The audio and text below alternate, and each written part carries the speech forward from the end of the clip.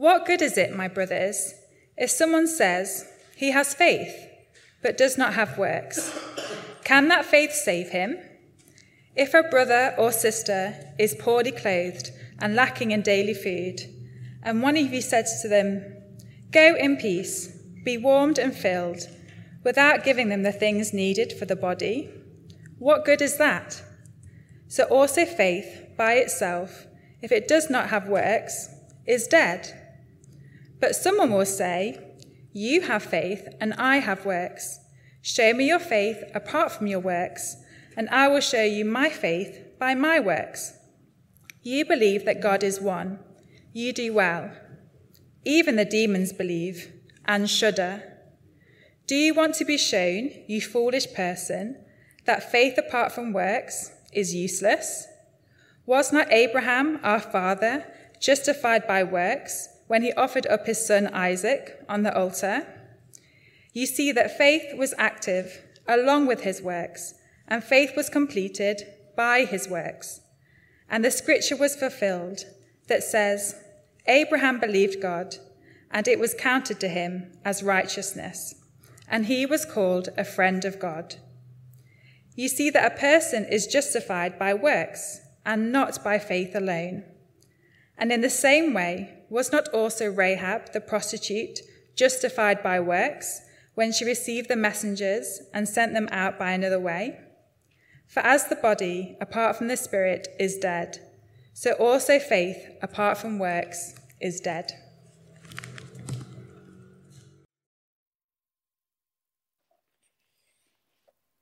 Father, we thank you that you have not left us alone. You give us your Spirit and you give us your word to be able to live out our faith in your Son, Jesus Christ. And so we pray now particularly that by your Spirit and through your word, you would speak to us. That what we do now, this time that we spend now, would equip us for our lives as Christians. Please, would you give us humble hearts? Would you give us attentive minds? Would you give us open hearts to hear you in your word this morning? And we ask this in Jesus' name. Amen. Well, thank you very much for inviting me back after 24 years to come and be with you this morning and to be preaching actually on a passage of the Bible that I first preached on when I was a curate here, I discovered as I was preparing. It's good to be back, and it's good to be back in the punchy New Testament letter of James this morning. And as you have no doubt been discovering, if you've been here over the last few weeks, James is writing to Christians who used to be part of his congregation, church leader in Jerusalem, but who have been now scattered and find themselves all over the Mediterranean because of persecution against the Christian faith. And he's writing to them because he can't stand up in a pulpit and preach to them. He's writing to them to show them the difference between genuine faith as a Christian and fake faith.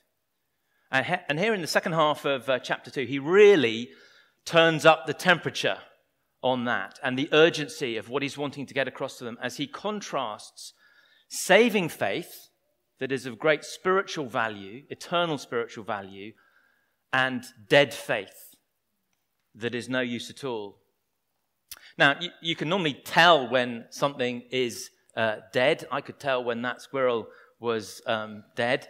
You don't need to be too perceptive. Normally, there are a few telltale signs. The lack of movement, the lack of breathing, the lack of a pulse, and in time, the smell.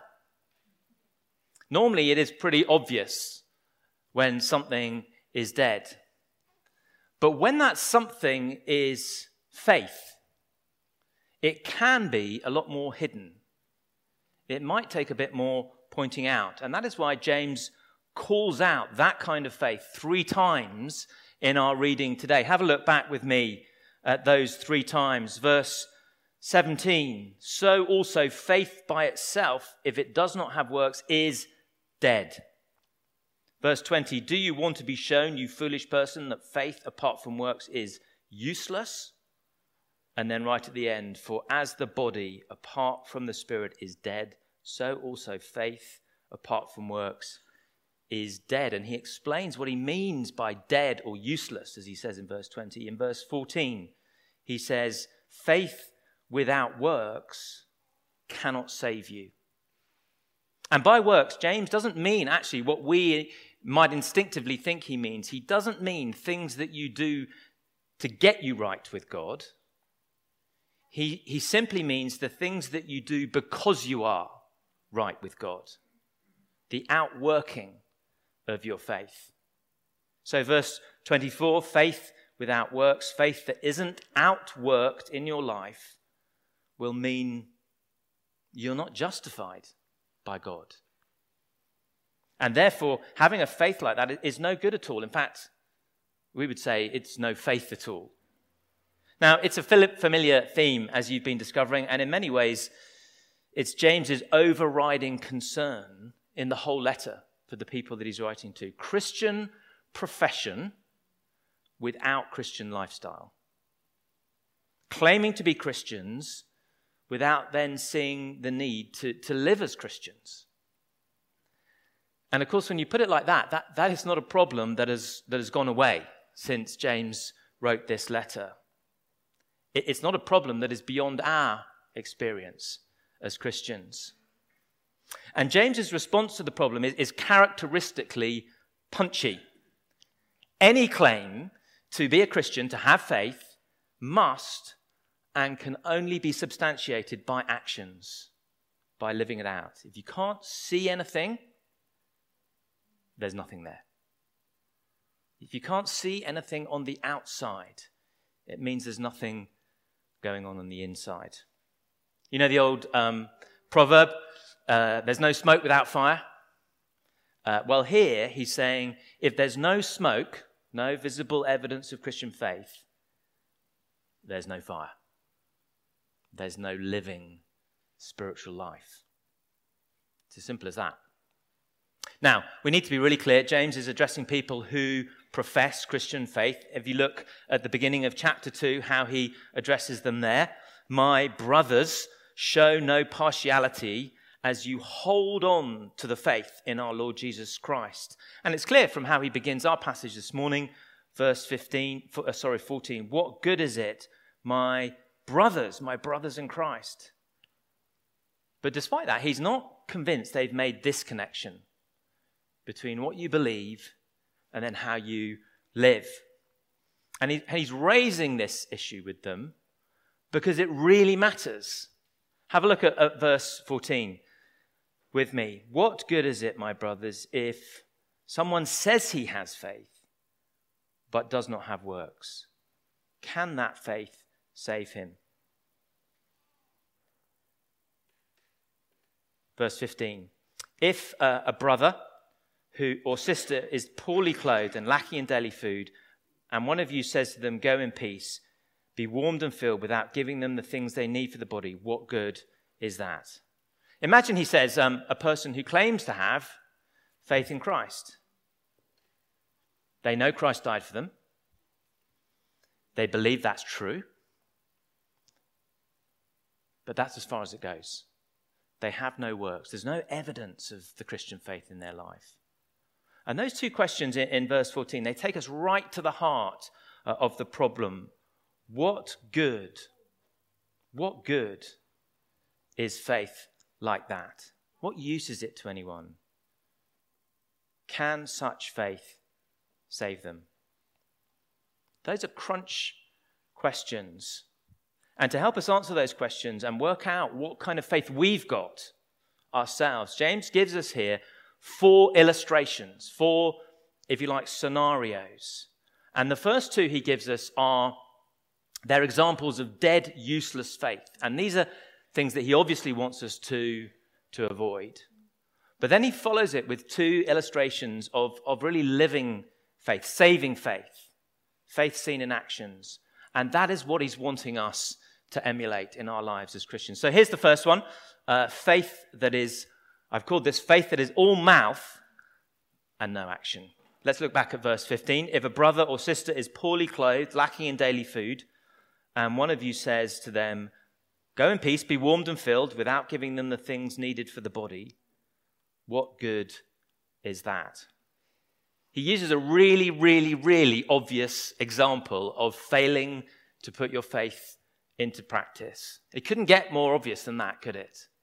But do you notice this example is a situation inside the church. So this is a brother or a sister who is poorly clothed with not enough to eat. It's not someone who we would walk past on the street. And the response of a Christian like this to such a basic and obvious need, someone who's all mouth but no faith, no actions, is off you go now.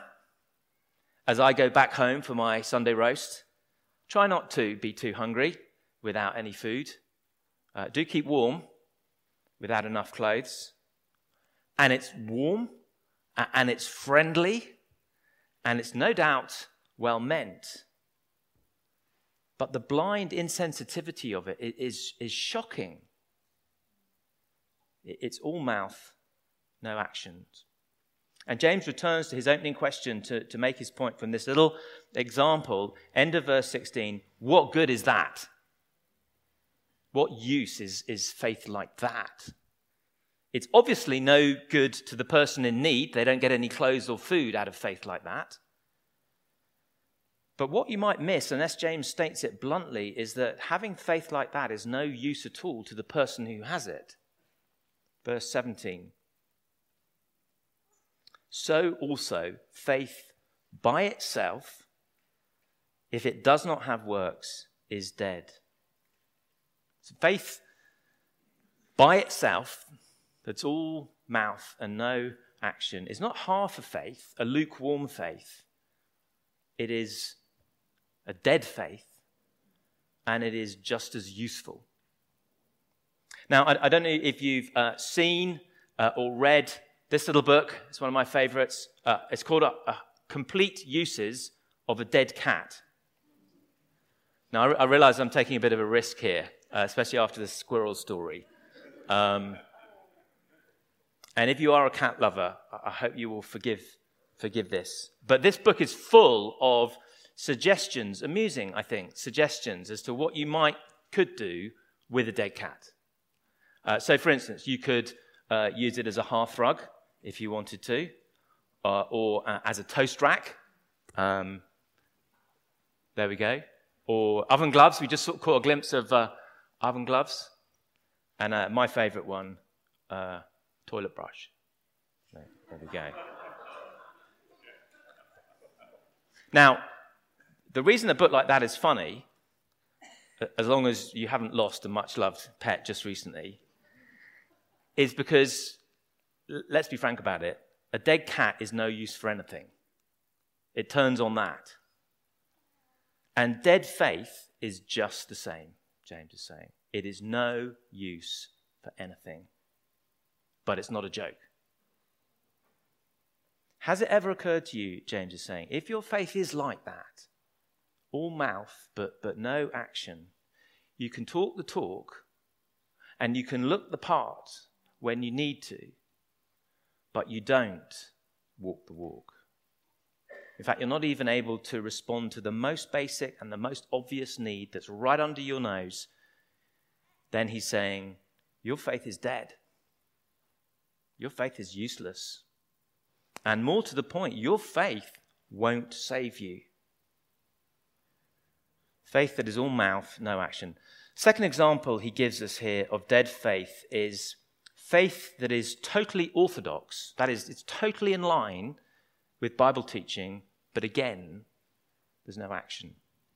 Verse 18, have a look with me. Someone will say, as they hear what James is saying, and they don't like it, you have faith, and I have works. So he's managing now an objection, an interruption to what he's wanting to say, because he knows it's strong stuff. And this imaginary interruption is from someone who feels that, quite frankly, there is no problem separating faith and deeds. belief in action. Poor old James, they say. Typical of James, typical of you. You're getting all worked up again and about nothing. You're overstating your case again, James. You do your thing and I'll do my thing. And we can all just calm down a little bit and get along. You have faith, I have works. Or perhaps if it's an interruption from one of the Christians that he's writing to, you have works, James, and keep banging on about that. But I have faith. It all sounds very reasonable, perhaps even contemporary. And actually, it's how many Christians try to live today. I wonder which side of the divide would you put yourself on? Are you on the side that says, do you know what, theology, that all just seems a bit complicated, a bit divisive, a bit dry? I'm more of a kind of practical, loving kind of a person. I'm the sort of Christian who likes just to get involved with people. I'm a works Christian. Roll up my sleeves, get involved. Or maybe you're on the other side that says, I love theology. I love reading books. I'm sound as a pound. Let me show you my Christian library. I am totally orthodox in my theology. After all, it's what you believe that makes you a Christian. I'm a faith Christian. And you may be thinking, well, what is wrong with that? I mean, why not allow a bit of freedom for personal preference when it comes to how we understand ourselves as a Christian? But James won't allow that at all. Look at end of verse 18. Show me your faith apart from your works, and I will show you my faith by my works. He issues an impossible challenge to this imaginary interrupter to expose this kind of thinking about being a Christian. Prove to me, he says, prove to me the reality of this so-called faith of yours that has got no works. Show me your faith. You can't, can you? There's nothing you can point to. There's no evidence at all. But if you were to ask me the same question, I can actually prove the genuineness of my faith because I can show you my faith in action. I can point to works. The two in my life, they come together. And it's a challenge that thoroughly exposes someone who is happy to separate faith and works. But just to bury this misunderstanding out of sight, James rams the point home in verse 19. You believe that God is one, you do well. Even the demons believe and shudder. You can hear maybe the sarcasm creeping into his tone. You people, he says, who concentrate on being doctrinally pure, totally orthodox, but don't live it out. You believe that God is one God, three persons. It's a basic tenet of the Christian faith. Well done. At least you got that bit right. And he's not knocking that. He's not disputing it. He's just saying that knowing that and believing that about God is not enough to save you.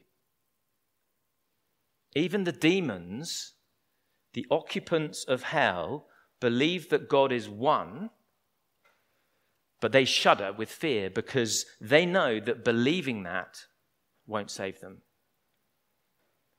Their knowledge of who God is quite correct. It's totally orthodox. But it cannot save them because they don't act on it. I don't know if you've ever heard of the famous tightrope walker in the 19th century, a man called Charles Blondin, Frenchman. On the 30th of June, 1859, he set up his tightrope right the way across Niagara Falls. That's a long way. A huge crowd gathered to watch him perform his daring act, and backwards and forwards he went all day, and the crowd growing bigger and bigger, more and more excited at this totally fearless man. Not only did he walk across the tightrope, he cycled across. He walked with his hands and his feet manacled. Not quite sure how he managed that. He even stopped in the middle to eat a meal with the table and chairs on the tightrope. And eventually he got to the climax of his act, and he produced a wheelbarrow, you can see, and he said to the crowd, I am the great Blondin. You have seen me today walk across the Niagara Falls many times, and now I will do the hardest crossing of all. I will cross with a wheelbarrow. Do you think I can do it? Yes, they shouted. You are the great Blondin. Do you think I could do it with a person in the wheelbarrow? He asked.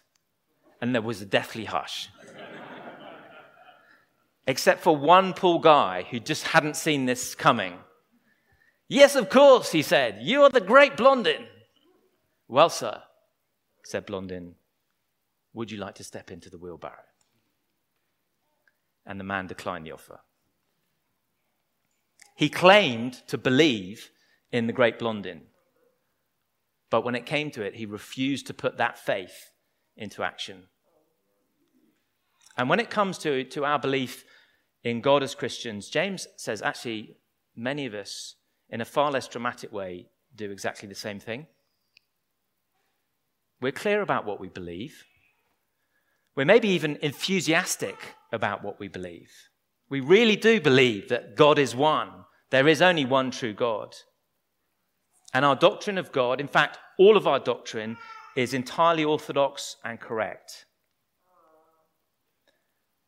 But it never quite makes the impact on our lives that we know it should.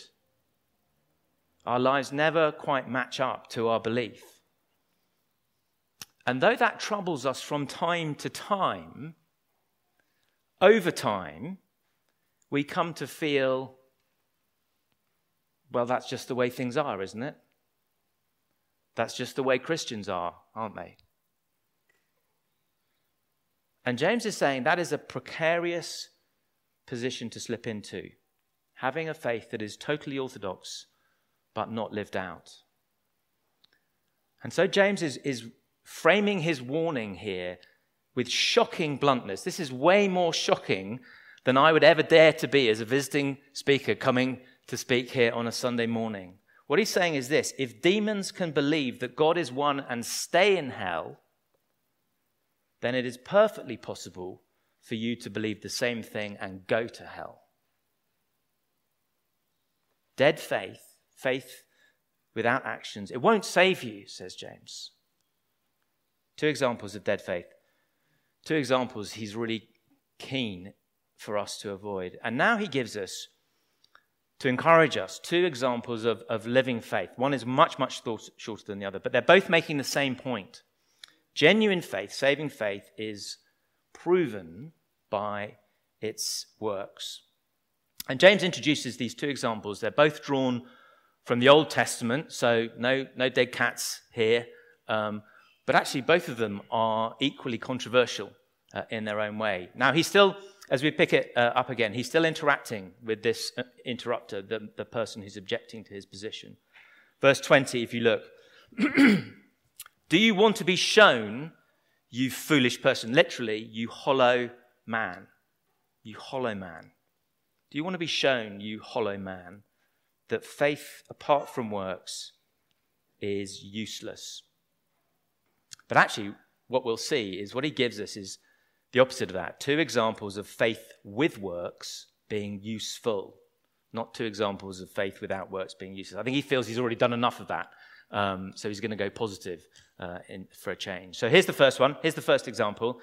This is Abraham from verses 21 to 24. And really, this is a great example of someone who put their faith into practice. So here's a great example, perhaps the best example in the Bible, of someone with saving faith. Abraham has got impeccable faith credentials. He is theologically orthodox through and through.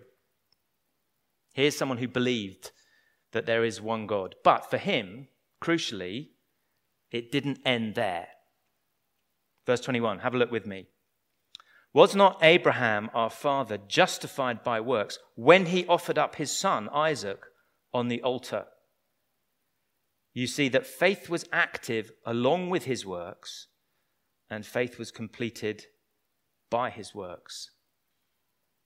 Now, I have to say, of all the many, many, many examples James could have used of Abraham putting his faith into practice, his faith being made complete or proved by what he did, he decides to choose the most shocking, and some would argue the most questionable of all. Abraham offering his son Isaac on an altar as a sacrifice to God. A sacrifice, even more problematically, that God had asked for. Now, I don't know why James went for that one. Maybe he thought his readers' attention was beginning to wander, and he wanted to shock them back into listening, a bit like talking about dead cats, just to get people's attention. And sometimes the examples or the illustrations that preachers or writers use, they are troubling, and they are questioning, and you end up getting totally distracted from the point that they're making. I hope that didn't happen with the cats. I hope it doesn't happen here with Abraham and the sacrifice of Isaac, because the point that James is trying to make about Abraham is clear, and it hangs actually just on two crucial words in verse 22, if you look. You see that faith was active along with his works, and faith was completed by his works. Abraham didn't just believe God and leave it at that. Theoretical faith. He did something about it. He put his faith into practice, even in this strange and confusing request from God. James's point? It is faith like that, end of verse 23, that gets you called God's friend, that gets you justified and counted to him as righteous by him. And that, of course, friends, is the only faith worth having. A faith that gets you called God's friend. Not his enemy, his friend. The big question for us this morning is that what our faith is like? Have we got faith like Abraham? Faith that works together in our lives? Or is our faith in a bubble, on its own, faith alone? It's theoretical, but it's not worked out into our lives. Because faith like that does not get you called God's friends.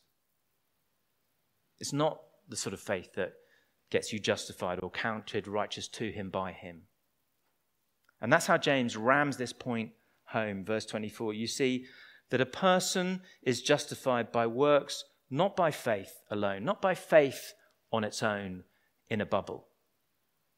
Now, incidentally, it's this verse, that verse, verse 24 that I just read out, that is sometimes used out of context to try and show that James and the Apostle Paul are contradicting each other when it comes to the place of faith and works in our lives. But I hope you can see, as we've been following what James is actually saying, and as we look at that in context, James and Paul are on the same page, and you'll certainly never hear the Apostle Paul saying, just have faith, don't worry about living it out in your life. And I guess if we're honest, that is something we struggle with. Integrating how we live day to day, moment by moment, with what we believe about Jesus Christ.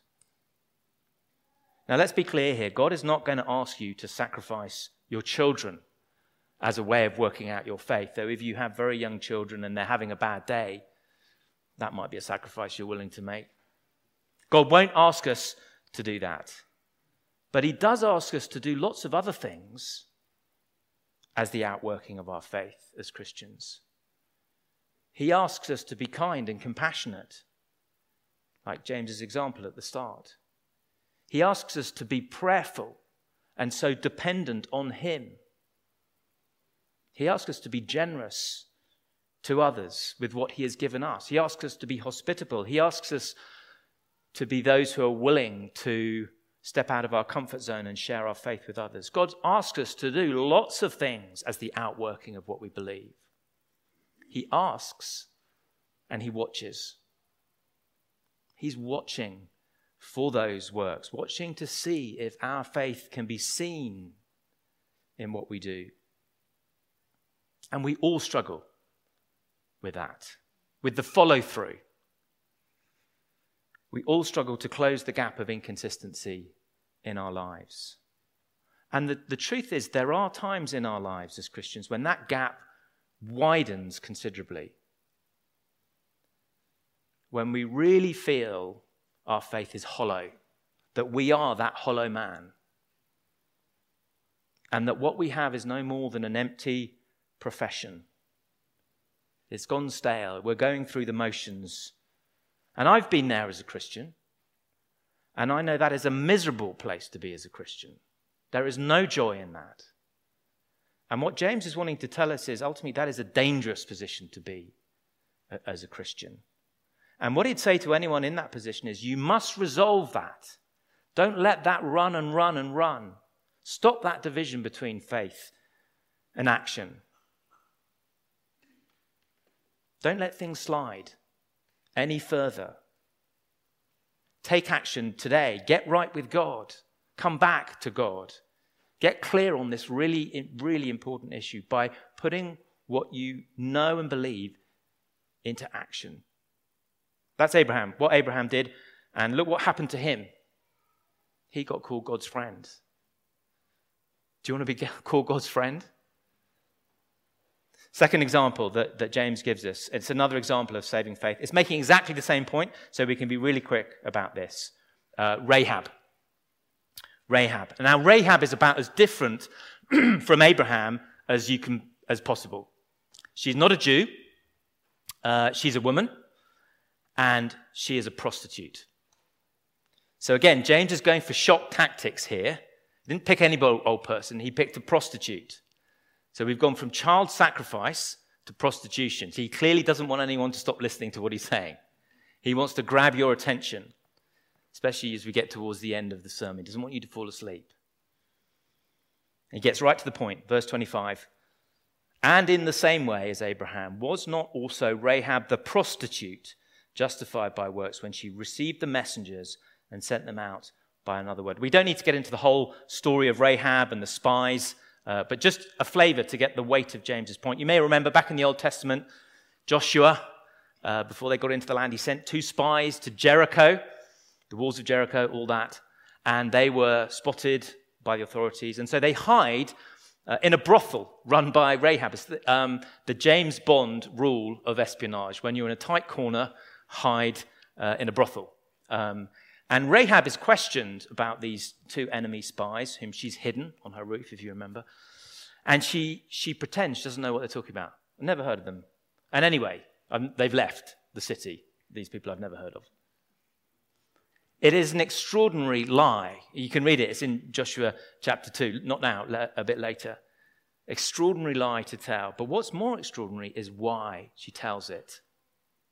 Why does this woman betray her own people and protect 2 enemy spies and risks her life in the process? And actually the spies are pretty interested as to why she's doing that. And so they ask her, and she tells them. She says this, you can find in Joshua chapter 2, I know that the Lord has given this land to you, that the Lord your God is God in heaven above and on the earth below. That was all she knew. That's the sum total of her faith. It's tiny compared to what Abraham knew. But actually, that was all she needed to know. And she put that into action. Verse 25, she gave these messengers lodgings, and she helped them escape. Real action from real faith. And in her case, risky action at great personal cost. And those 2 things often come together for us as Christians. Risky action at great personal cost. And that's how James ends verse 26. Have a look. For as the body apart from the spirit is dead, and the spirit there is a little s, it's like a life force reference, not the Holy Spirit. As the body apart from the spirit is dead, so also faith apart from works is dead. And we're back to where we began. Faith without works is not half a faith. It's not a lukewarm faith. It's dead. The body without the spirit is a corpse, and faith without works is the same. Spiritual corpse. A living, breathing, spiritual corpse. It's no good to you if you have a faith like that. It's no good to anyone around you if you have a faith like that. But most importantly, it's no good to God. And it might well be that as a result of looking together now at James's 4 examples this morning, you're now convinced that you're not a Christian after all. You thought you were, but you're not. Well, that is clarity. I would urge you to speak to someone if you've come to that conclusion. It may be that after hearing this, you actually, the opposite, you're convinced you are a Christian. You can show someone your faith worked out. Either of those are pretty clear. But it might be that now you're just not sure where you stand. And can I say that if that is you, that actually doubt and uncertainty is the exact opposite of what James is trying to grow in us in chapter 2 here. He wants to grow faith, not doubt, and certainty, not uncertainty, and anxiety. So can I say, if you are uncertain, can I suggest the best way of making sure that your faith, the faith that you have, is real faith, saving faith, is really very simple? Put it into practice at the first opportunity. This morning, over a cup of coffee, put it into practice. On your way home, put it into practice. As soon as you get home, over lunch, put it into practice. As soon as you begin to live out your faith, you will find you get less and less troubled and anxious about whether it is real or not, about whether it will save you or not. It's only when we live out our faith that we get the assurance, the certainty that we often lack as Christians. But can I also say that if that is you, but you're not willing to do that, you're going to stick with what you've got. You're not willing to move on from that. You're determined to hang on to this division between what you believe about God and how you live your life. Can I urge you, please stop play acting as a Christian? You might be able to fool yourself, and you might even be able to fool others here. But when it comes to God, you certainly won't be able to fool him. Stop being hollow. Come back to him, to a wholehearted faith in him. Be a Christian of substance, a Christian who is good in what they do and faithful in what they believe. Well, why don't we take a moment of quiet to reflect on that in our own lives, and then I'll lead us in a prayer.